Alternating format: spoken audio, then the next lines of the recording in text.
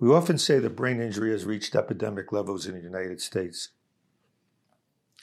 And nothing more typifies this silent epidemic than brain injury and domestic violence.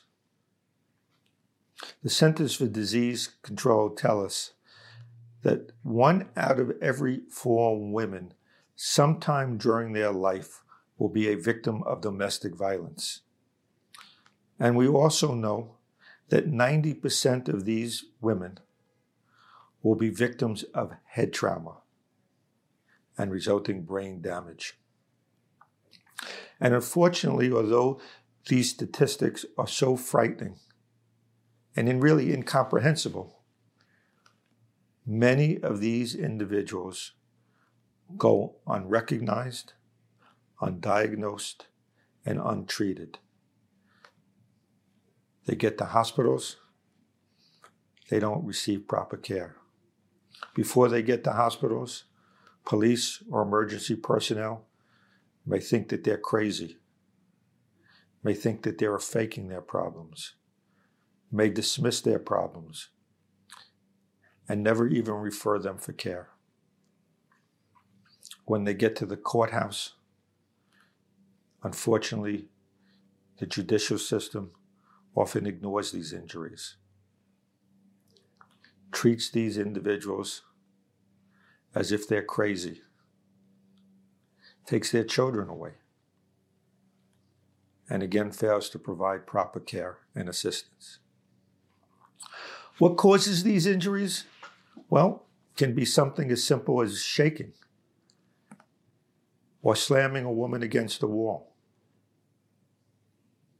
or punching her or pushing her face into a mattress, attempting to suffocate her.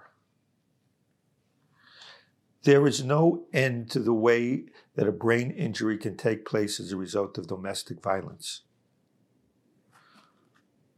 But yet, although these victims sustain these injuries, they are again victimized because headaches are dismissed.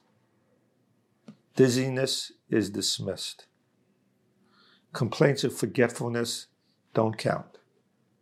When they get to hospitals, even though they have a broken arm or a black and blue eye or complaining of significant headaches or neck pain, are they referred for concussion screening? Unfortunately, no, they are not. When they get to a domestic violence shelter, are they screened for a traumatic brain injury? Unfortunately, often they are not. When they meet with a lawyer, does that lawyer explore the physical, emotional, behavioral, and cognitive consequences of a brain injury to determine if these individuals should be referred for diagnosis, care, and treatment? Unfortunately, this never happened. This often doesn't happen.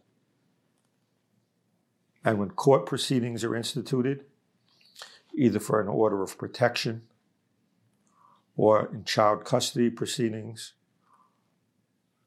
or in divorce proceedings, oftentimes these individuals show up late to court, don't show up at all to court.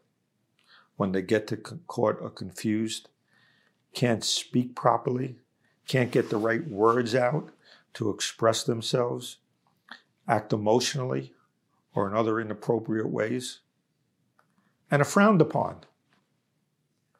Rather than the system looking at these individuals and understanding that what is being seen are the tragic consequences of a brain injury. 1 out of 4 women, 90% of these individuals sustaining head trauma and brain injury. I don't have a calculator with me today, so I haven't stopped to figure out how many people this really entails. But I can tell you it's an awful lot. This is Brain Injury Awareness Month. And this month, in the year 2022, we must seriously confront the issue of domestic violence, intimate partner violence, and traumatic brain injury. Provide these individuals with proper care and proper support. Make sure that they don't lose their children for inappropriate reasons. Make sure that the medical profession is there to make a diagnosis, and that insurance carriers and government insurance programs provide rehabilitation to these individuals. Thank you for listening to me this week on this edition of the Brain Injury Insider. And I look forward to speaking to you again next week on another edition. Until then, stay safe.